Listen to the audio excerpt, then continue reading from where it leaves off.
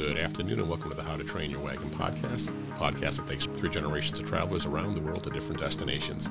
And in this episode, the reason why people are so excited about river crossings is because of how spectacular and dynamic and chaotic they are. The Great Migration is, essentially 2 million animals that are attempting to cross this river at any given point.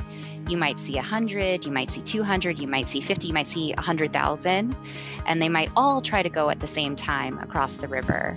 Today we're joined by Amy Charnetsky of Audley Travel.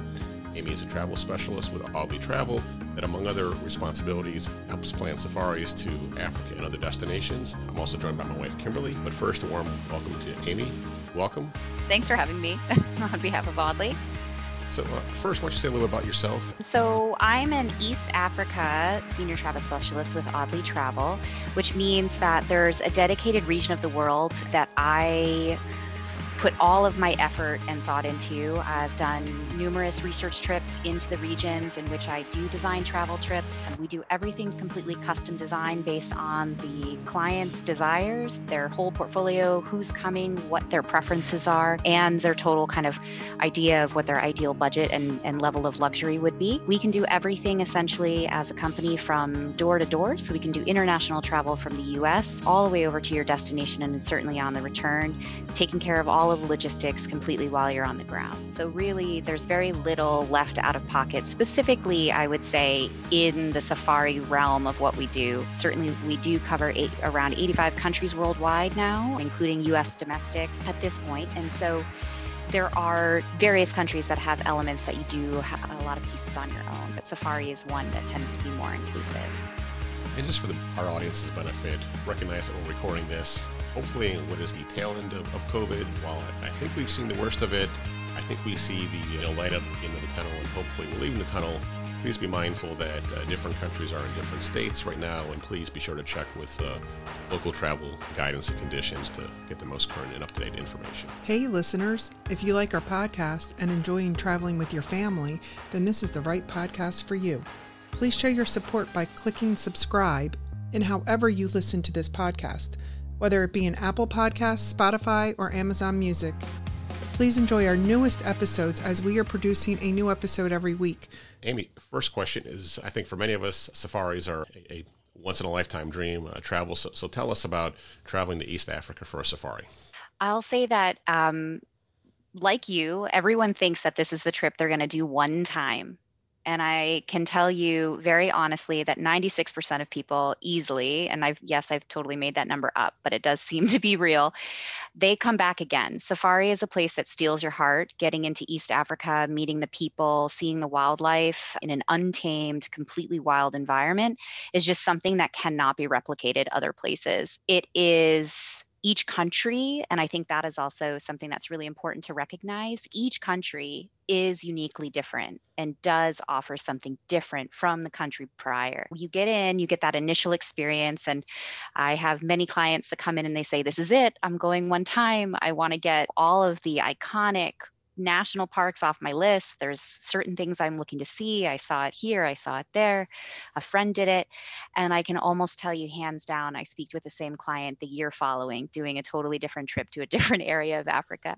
So it is a place that completely bewitches you and steals your heart. And once people go, they want to find a way to get back. That's the truth. Okay. Great. And so I guess one question is, East Africa obviously encompasses a large area. We structure this to allow a three-generation travel party to visualize a focused vacation. For maybe something like a region of Europe, we might focus on things over the course of a week. Given the time and the expense of travel, I imagine they're going to want to travel for more than a week. So knowing that our framework for safari might be different than a framework for Western Europe, why don't you walk us through what you would envision for a great safari vacation for a three-generation party of travelers? Absolutely. So there's a lot of different factors that would go into which country you might ultimately travel to. Level of fitness, level of activity, how much safari you really do love, as opposed to perhaps wanting to do some city, maybe some beach aspects. For this particular conversation, we've decided to focus on Kenya as a destination because it offers a great deal of variety. It specializes, I would say, almost truly specializes in multi-generational travel, in that very specific safari camps and lodges will have lots of different activities to go to the different levels of activity in any individual party of people. So not only can it be customized for you based on how active you are, but then each camp will then also have a variety of activities that you can then individually select from as you're coming along. I really love the idea of doing Kenya. I've done it with my family, just 2 generations, but I brought my 18-month-old with me, and it was absolutely spectacular. We basically focused on a few regions, and that's what I would suggest you do with safari. So you need to prioritize what are the most important aspects of the trip for you. Is there a specific animal that you want to see? Some people absolutely have to see every giraffe there ever was, or elephants with the longest tusks, or they need to see Kilimanjaro, for example. You need to figure out what are the most important priorities. What are the things that you're not willing to sacrifice on the trip? And then you take those things and you speak to a specialist about it. It can be some of the silliest things you've ever heard. We really love archery. I have to drink goat milk tea, whatever it might be that they've seen somewhere else. And then you can take those interests and pull them into a safari trip. So what I would say is that you at least want to do, I think, a minimum of a 2-stop safari trip is what I would call it. So picking 2 unique regions, if not 3, I think 3 is ideal. And there are very unique and biodiverse regions all throughout Kenya. So you have these very interesting and unique ecosystems that you can focus on based on your preferences. That sounds great. Now, talking about that in the areas, where would you recommend us stay? Like on our first day or coming in, like how would you break that up into the 2 destinations? Explain also like the places that you may put us in. Absolutely. So I would say on arrival from the US, there's really only one direct flight from the US, and it comes out of JFK. That direct flight is on Kenya Airways, and it lands around 10:30 in the morning. So that's really the only flight option where you have the day on arrival to perhaps do something or take it easy or settle in. Essentially all the other flights, aside from a few others that come in at like mid-afternoon, right after midnight, something like that, typically people are coming in the evening hours. So you arrive that first night, you basically go straight to your lodge, and then you sleep. You have that whole night's sleep. Depending on the person, you might spend a day in Nairobi. Typically, when you arrive, most people, there are a bunch of city center hotels in Nairobi, but most people are, especially if they're going to spend any time in Nairobi area, they're going out to a suburb called Karen. The Karen suburb is quite literally where Karen Blixen's house once was. It's that whole area. If you spend 2 nights in Nairobi, you can do things like go into Nairobi National Park, which is quite beautiful. And it's quite startling, I think, in terms of you have this national park with wild animals, lions and rhinos and whatnot, set against the backdrop of this skyscraper city behind you, which is quite incredible. Then people might do Karen Blixen's museum, Kazuri beads. They'll go and do some shopping and souvenir stuff. They'll go to the elephant orphanage, Daphne and Sheldrick. Some people adopt elephants and do an evening tour there that's a little bit more private. You can hike in the Agong Hills if you're more active. And there's just lots of little eateries and places to go throughout the area. You go to the Giraffe Center. And there's lots of different options as far as budget. So there's some really basic options of places to stay on up to Giraffe Manor, which is obviously world famous, and you feed the giraffe from your hands at breakfast time in the morning. You have lots of different options of places to go while you're there. That sounds incredible. Okay. Yeah. And so the first thing that comes up is typically we have that day we call getting our sea legs. We try and find some time to kill until we can go to sleep, and then hopefully a good night's sleep. And so the 2 first questions that come up are, what would be, understanding Kenya itself is very diverse, what would be a good Kenyan meal? What is good Kenyan cuisine? That's a really tough question. I would say most people are not eating local foods typically. So obviously Kenya was colonized many years ago. So the food has come along. And so when you're thinking of traditional Kenyan food, I would think more in terms of like tribal food. I would think food like that the Maasai are eating or the Samburu are eating. And a lot of that it's corn, it's literally goat's milk, it's cow's blood, it's things of that nature that typically people aren't so interested in eating. We're excited. You're excited about eating. You'll find a lot of times is that the vegetables, the beans, the fresh food, even the meats are just absolutely out of this world because everything essentially, so much more so than here, certainly in the US, is like essentially farm to table. Like farm to table isn't a thing because that's just quite frankly how they dine. People grow everything. Your fruits and vegetables are going to be some of the most incredible flavors that you've ever had. They're going to just burst off your tongue. The meats are all local and fresh. The fish is coming right from the Indian Ocean. So anything that you have, even if it's more catered towards a Western palate or a European palate, is going to have, I think, so much more flavor. And then as you move through a safari, every camp will want to do some sort of traditional night, but they'll do it on a traditional night with a Western flair, I'll call it. So you'll get something that's a bit bean-based, rice-based, corn-based, but actually it's all these local vegetables that you're very familiar with already, as opposed to a real local meal. Sure. Yeah, I'll tell you, this is actually one of the more insightful questions we've asked. When I started this process, I never thought this would be an insightful question. But the other thing is, the question I typically ask is, we've had a good first night's sleep. We're raring to go the next day. Talk to me about what is a Kenyan breakfast, or what would an American traveler experience for breakfast in Kenya? And then the other question, is Kenya a tea or coffee country? Great questions. Again, safari being a unique animal altogether is that they have what they call an American breakfast at a lot of these places. So you get a breakfast that you would be much more familiar with, again, but it might be local mango, it's going to be pineapples, it's going to be these incredible bananas, and they'll have oats and they'll have millet porridge. And so you'll get a lot of local grains and a lot of local porridges for breakfast. They'll offer eggs, but they try to mimic what we're expecting the food to be a little bit more when you're in these hotels and a little bit more when you're in the safari lodges. Locals typically, I think locals that are more modern and city bound, they will eat 3 meals a day and snacks like we're so accustomed to doing. But I do know from some conversations I've had with guides and whatnot, they're very much more commonly to eat 2 meals that are really like chapati and beans and corn and whatnot. I think you find that it's going to be, again, much more catered to our preferences for a breakfast meal, but it will be abundant. It'll be more food than what to do with is what's typical. And it'll be a lot of fresh fruits, typically in the morning, fresh juices that are hand squeezed, things like that. I would say naturally, the region, East Africa is naturally a coffee region. The coffee beans there are absolutely incredible. The roasting that's done there, a lot of places are lots of coffee plantations, but also this is a bit from colonization. So then there's also tea plantations and whatnot as well. So truthfully, it's a little bit of both. And I would say also truthfully that you'll probably have some of the best coffee you've had potentially in your life out there, as well as tea, because it's all, again, locally sourced, locally made. So it's actually absolutely delicious.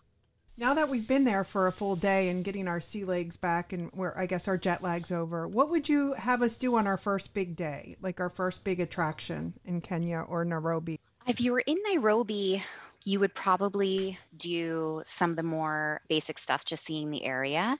What I would more or less likely have you do is get on a light aircraft flight and head out to your first safari destination. So you would come from wherever your lodge is, you'd go to the local domestic airport, you get on this 12-seater plane and you fly out. So they go to a lot of different areas. And what I like to do, and I'm sure a lot of safari operators think similarly, is what I like to do is I like to build your trip in climax for the wildlife expectation, or based on your preferences, what is the most important aspect of your trip. So the first destination, for me, I like to make sure that it has a good biodiversity, lots of wildlife to see, but also offers a variety of activity. I'm thinking for a more active family, I really love the Carissa Hills region, which is up on the plateau.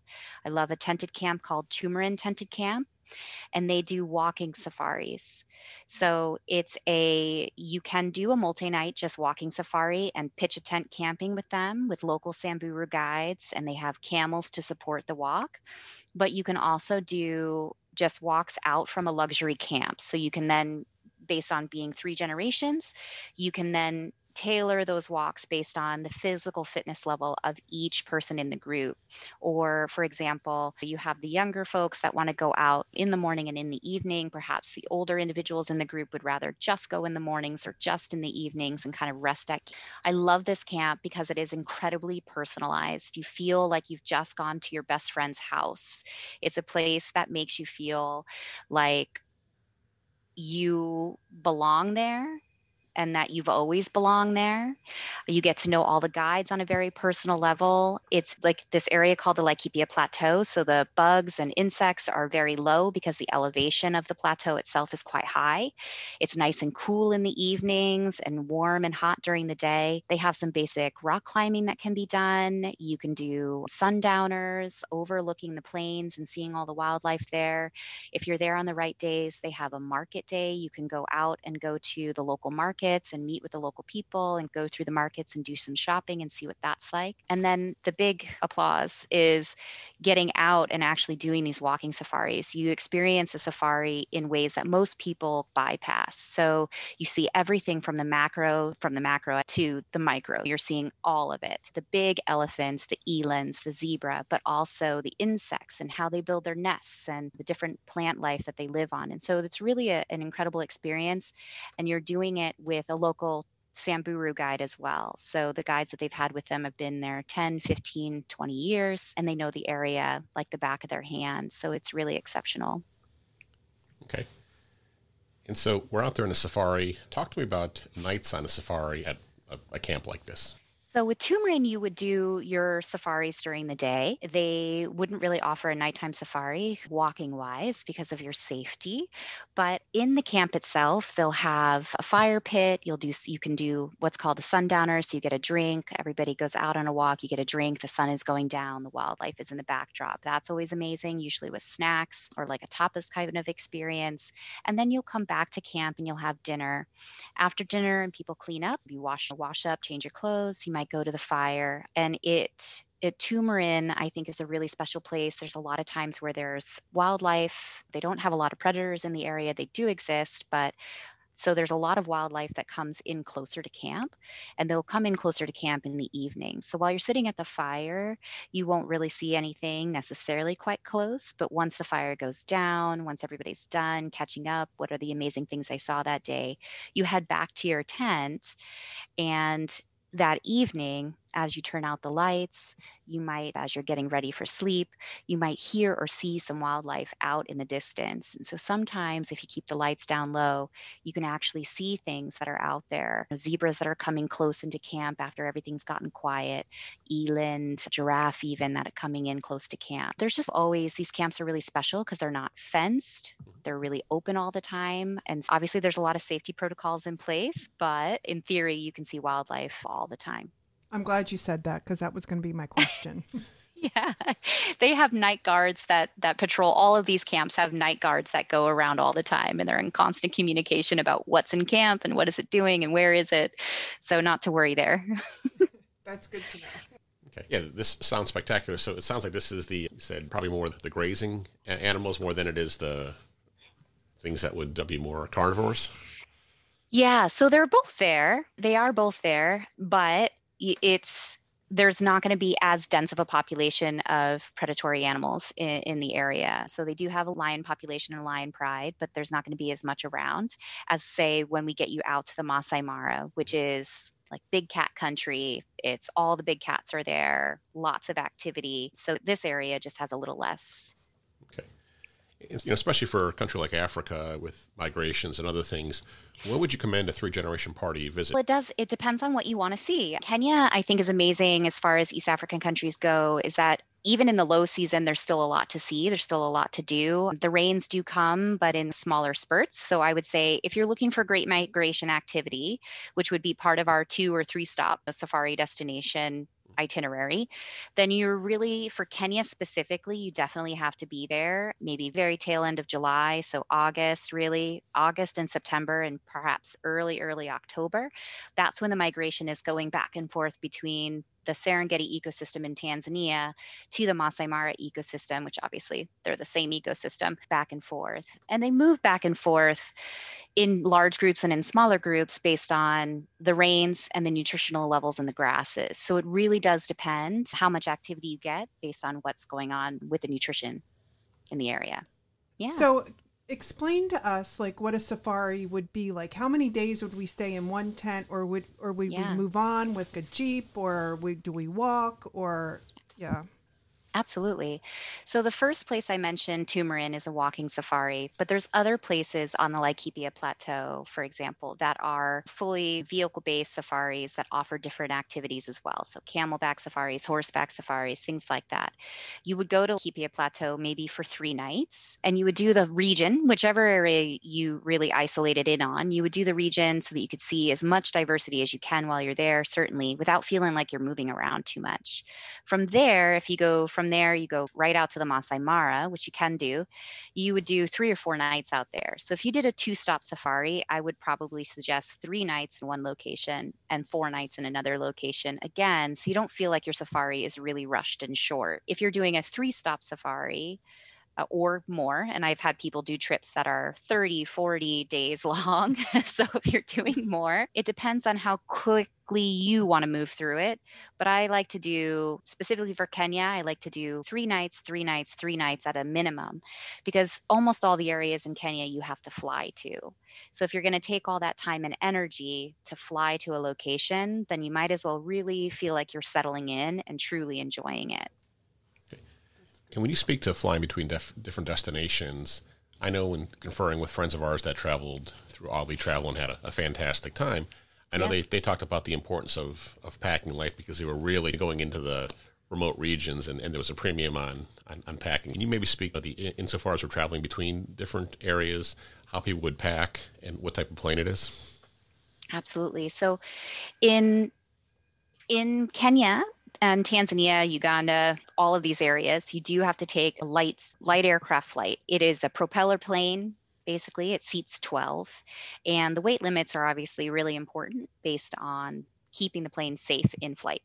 So the weight limits do depend on which airline you have, but they're typically between 15 kilograms and 20 kilograms, which is typically 33 pounds to 44 pounds for your checked luggage and also your hand luggage. So the reason why, and for those of you who can't see me, the reason why I did that is because I did air quotes around that, because there are certain ways to get around it a little bit, but basically what you need to do is you need to make sure that you have a day pack that you take physically on the plane with you, and it can have your camera, your snacks, whatever, your water bottle and things of that nature.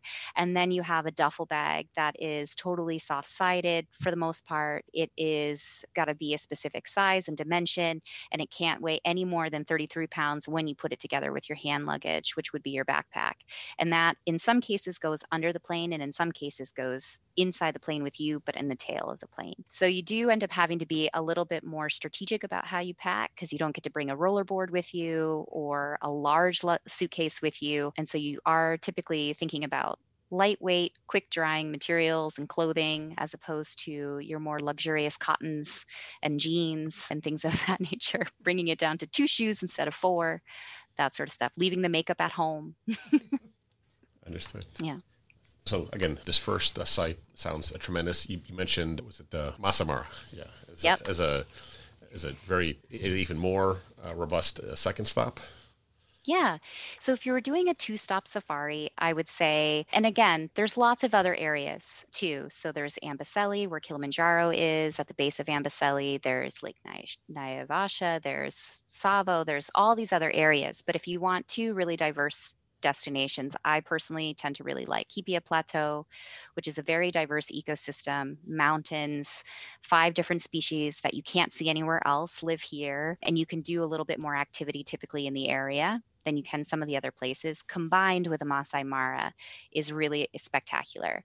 The Masai Mara has a national reserve run by Kenya.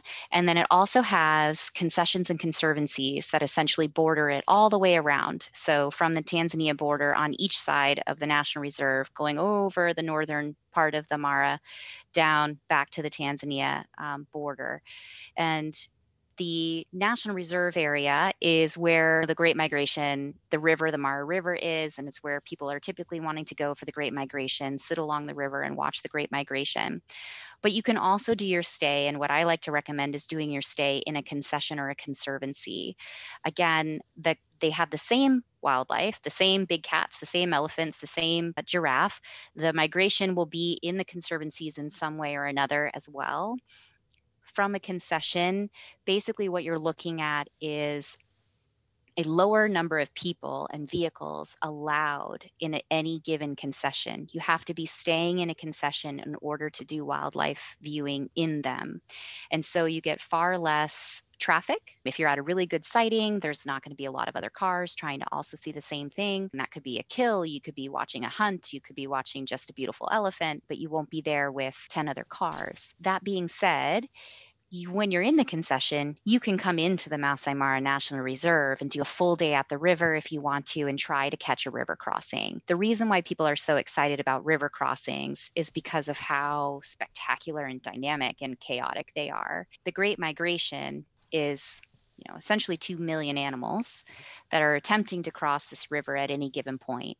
You might see 100, you might see 200, you might see 50, you might see 100,000, and they might all try to go at the same time across the river. But what I would say is what most people end up seeing is a big lineup of animals waiting for the first one to be brave enough to go. And so you have to wait it out. And you're waiting it out with a lot of other vehicles who are also waiting it out. So it's nice to have this breakup with a concession. So you come in, you try to see the Great Migration, you try to see this river crossing event. You can do 2 stops in the Mara if you want to, where you're doing some nights in a concession and some nights in the National Reserve if you really want to dedicate a lot more time to the river crossing. But if you're doing a concession, you can leave the crowd behind and go to your much more exclusive, much more isolated area where the only people who are there are people who are staying at a lodge or camp that's in the region. And of course, at a river crossing, these are crocodile-infested rivers, so... Yes. Yeah. Crocodiles, hippos, wildebeest and zebra trying to cross. It's all very dramatic and exciting. Sounds exciting. Yeah. And when they're not trying to cross the rivers, then there's lions and cheetahs and leopards all trying to catch them elsewhere. So it's all very exciting. Great. Let's say for our purposes, we wanted to take on a third remote region to frequent. Where would you have us finish up? We could do it a couple of different ways. So depending on the age of everyone in the group and thinking about in terms of when you might travel and if COVID is a factor, to be honest, leaving the country and are going to another country. If everyone is over the age of 15 and you wanted something really spectacular, I would send you to Rwanda or Uganda and I would send you gorilla trekking. That's what I would do. Wow. You Okay. can get into both regions. Uganda is very seamless with Kenya. Or if you want to keep it really safari based, maybe your group is not as physically active, maybe the difficulty of a train of gorilla trekking would be too much. I would say on the front end of the trip, we could add Amboseli National Park, which has those absolutely incredible views of Kilimanjaro. All those pictures of Kilimanjaro with the elephants in the foreground and this incredible mountain in the background, those are all from Amboseli. The elephant population in Amboseli is absolutely incredible. It's a very different ecosystem that is very reliant on the glacier melt from Kilimanjaro. And so it's also an ecosystem that over time is going to change and may not be the same in years to come when the glacier is essentially gone on Kilimanjaro. So I do think it's a really important ecosystem to explore if you're interested. You also get a chance there to see the elephants that have those really long tusks that go all the way to the ground or longer. That's where they're transiting and traveling through. They go between Amboseli essentially and Tsavo, which is closer to the beach. Oh, there's so many options, but your last very easy add-on kind of option, I would say, is heading over to the Kenyan coast on the Indian Ocean. So if you have folks in your group that really like the beach, maybe they want to do some snorkeling or diving, or they want to see the whale sharks, depending on the time of year, getting out to the Kenyan coast would be a really interesting option as well. White sandy beaches, beautiful, pristine water, completely different cultural vibe as well. It's a really beautiful place. I think you've done a very nice job of speaking to some of the how do you accommodate people that operate at different speeds? How do you accommodate the kids? And what are some of the restrictions on kids? What are the restrictions? What might be some of the ways where the older generation can maybe go at a slower speed for some of this? So thank you. My question is, are there other aspects that you think this is really good for kids or might need to be wary of kids? And similarly for adults, are there aspects that would be really attractive for the grandparents and things that you've seen where grandparents maybe want to stay ahead of some issues? Absolutely. So I think a lot of it just goes down or goes back to people's physical capabilities. And really you're dealing with this just incredible plethora of what people feel comfortable doing and what they're capable of doing. And those conversations are so important to have when you're designing a safari.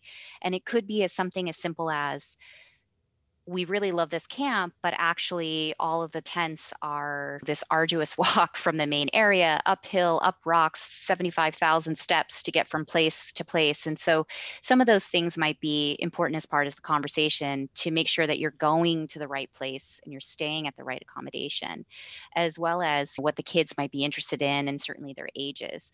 So there are a lot of different camps. And another reason why I love Kenya so much, there are a lot of different camps that really cater to a child and a family-oriented trip. They will have activities with their local guides. They'll have basically like scouting or Askari type activities. They'll teach archery to the kids. They'll take them out on community walks and do a community walk with the children, depending on their age and their interest level, of course. And they'll do just really anything. They'll teach them traditional ways, fire starting even, like in a traditional way of doing that. And I've seen this really diverse layering of how this is done and what families are really comfortable with doing. Now, there are areas where you can get really in with the local community and you can just literally quite let your child run and go and play with the local kids. Obviously, again, a pre-COVID situation, but it would be one of those things where you would say, hopefully, as this, we see the light at the end of the tunnel of this, we see those things starting to pick up again, where you can really engage with local families and whatnot. So the kids, I think, are almost the easiest because they really, really have a family focus in Kenya. And the majority of camps will have some sort of child activity. A lot of them will have pools, they'll have massage, they'll have beadwork. So they'll have something to go to that will give the kids extra activities to do. For your older clients, I think what you really need to do is make sure, again, that the physical capabilities are being met. And so do they have anything that you need to be concerned about? Is it really that they can't do a lot of walking? They need to sit and rest for a while, or are they actually super active and they're going to be bored, to tears sitting in a vehicle all day long? Because certainly that happens too. For the most part, I would say safari is really relaxing for a lot of people because you're not doing the driving, you're not doing the talking, you're not doing the instructing or any of that. You have this incredible guide who's in charge of all of it and ensuring that you're getting to the right places at the right time to get the best wildlife.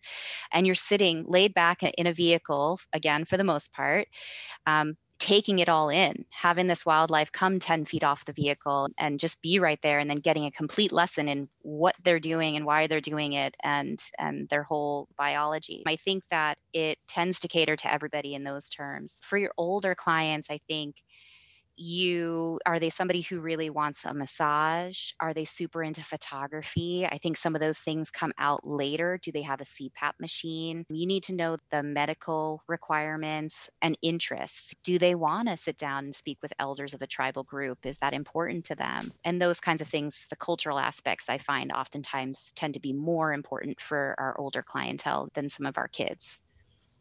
Tremendous. Again, very inspiring. And I think for us, certainly, Iceland's a great example. Sometimes we pick a hike where some people can do part of the hike, but not the entire hike, and that tends to be a happy middle ground. So speaking of medical issues, is there a physician or some type of person that knows medicine a little bit? Yeah, so there is obviously there's first aid and basic first aid in all of the camps, but there's also there's local clinics dotted throughout the country. And so in the Masai Mara or in the Laikipia, wherever you might be, there is going to be a local clinic that can deal with quite a bit of what might be going on. If you do have a more major medical emergency, you would need to be medevac to Nairobi, where they do have a very modern hospital. They essentially are the most modern hospital in the area. Okay, perfect. Yeah. I think she could speak to this, but you want to ask the picky eater question? That's this is a tough question, I'll tell you that. We have some picky eaters and we have allergies. So what do you do when you have that coming to a safari when there's probably limited food? Yeah.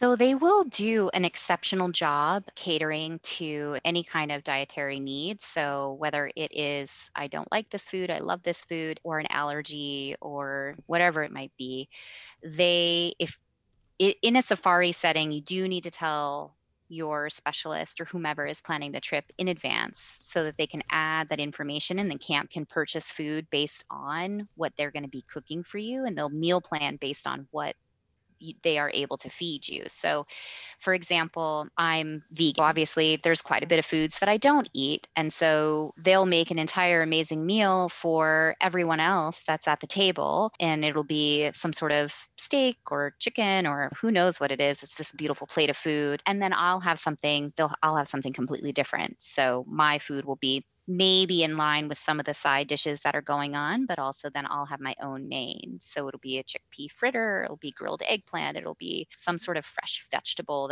that's going on. And they do a really great job at that. So they do really well. And there are some camps, again, that we might select based on your dietary needs. So if you're kosher or gluten-free, there's some places that are going to be better at it than others. And so depending on what your situation is, it is important to express that so that you can get fitted into the right camps that are going to be able to meet your needs the best.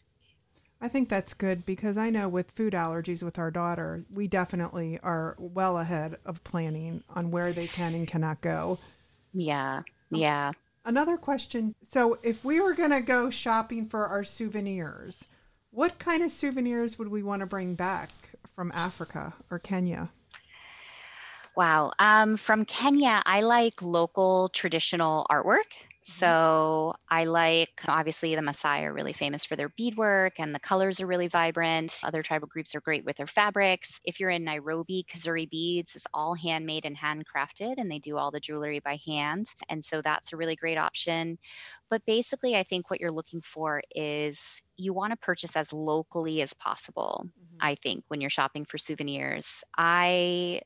I think village visits are tricky in terms of souvenir shopping just because a lot of times they're put on tourist villages. So what you're actually really hoping for is much more of a unique experience, a true interaction as much as possible. There are definitely souvenir shops that your guide can direct you to that are going to be more in line. But after that, going right to the source. So going right to the women making the beautiful beadwork necklace that you have. They'll make these incredible collars basically, and they'll be made out of leather and they're hand stitched beadwork with these beautiful long beads trailing down in the front. And they can be put up on your wall as art or handmade paintings. They'll do beadwork on pretty much everything. So you can get quite literally coffee mugs with beadwork all over them and beaded bowls and all of that. And I think as long as you're getting it from the source, you'll get the spectacular, very vibrant, very colorful piece of work that's true to the heritage of the area.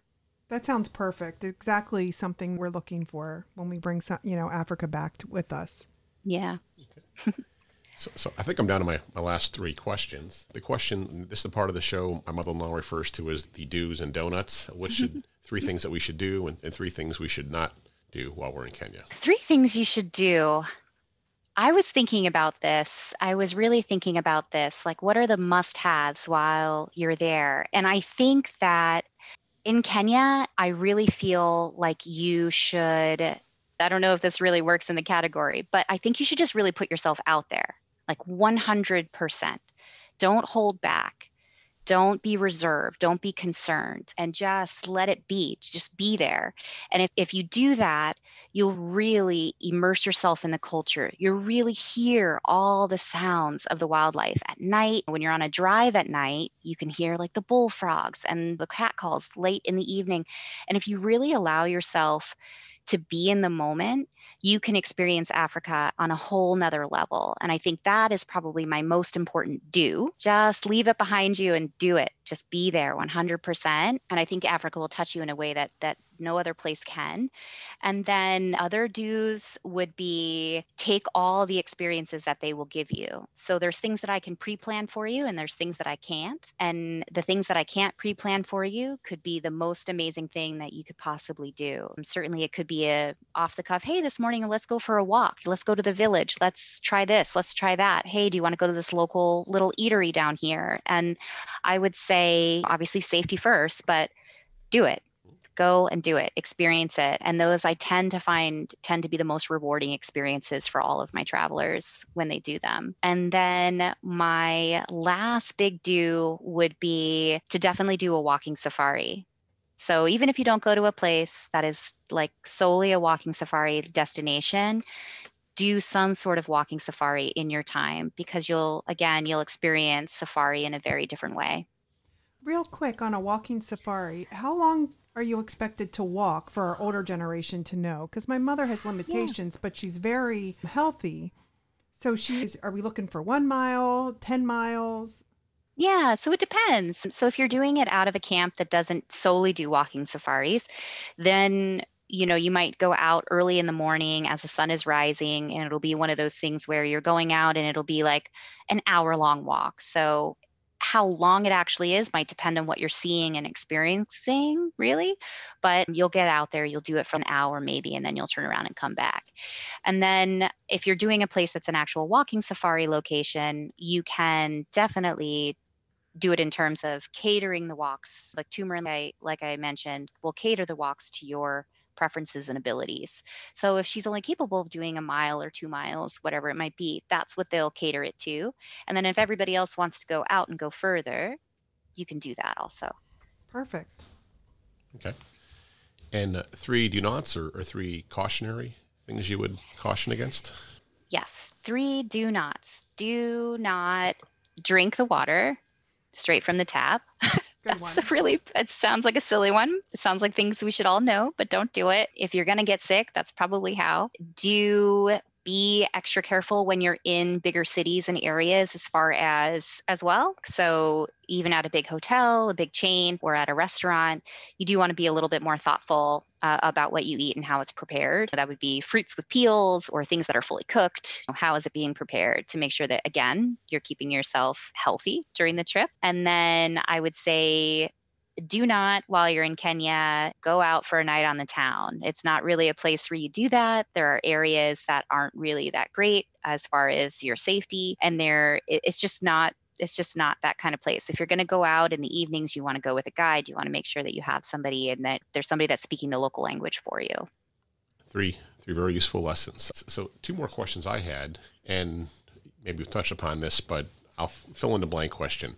My most memorable experience in Kenya was? My most memorable experience in Kenya was, I was recently really reminiscing about some time that I spent in a place called Samburu National Reserve. That has 2 big moments that really stand out for me. One, which is a really simple one to explain, which was we stopped for a bush breakfast, a surprise bush breakfast, and we were on this beautiful river. And there was a herd of, it must have been 20 elephants that just started coming. And they just kept coming. And there was all sizes, all shapes, all the way down to babies, and helping them get across, the matriarchs helping them get across the river, and kind of all of that. And it was completely unexpected. We were not there necessarily to see kind of wildlife. We were there to be in an area to have this bush breakfast. And that was really spectacular. And then another one that comes to mind is my closest viewing of a leopard.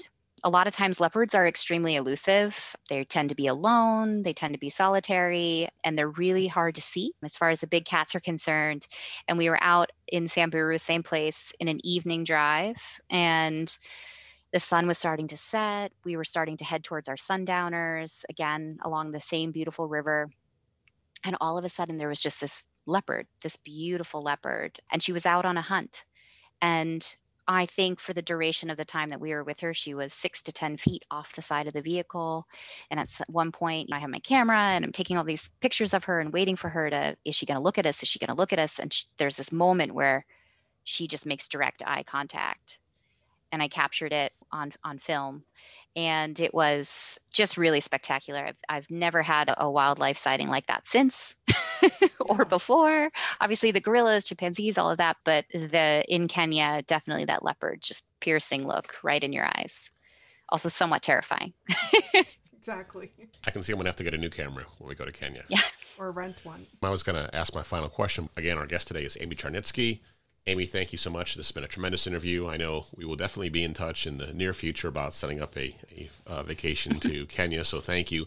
Just want to give you one last chance to say whatever you wanted to say and promote yourself. And Absolutely. I think that there's a lot of different ways to do incredible trips these days, and there's a lot of different ways to get your family out there. And what I really love about Oddly Travel and what I do for them is that they really ensure that we know our stuff. And I think that is something that's so important when you're trying to design a trip for multi-generations, because you need somebody that can talk and speak to all the different generations and their needs. And so I think Oddly is really special that way, is that they'll send you on research trips every single year. You get in-depth training, you get in-depth look at everything that you are talking about and selling, and they really care about the entire user client experience from start to finish.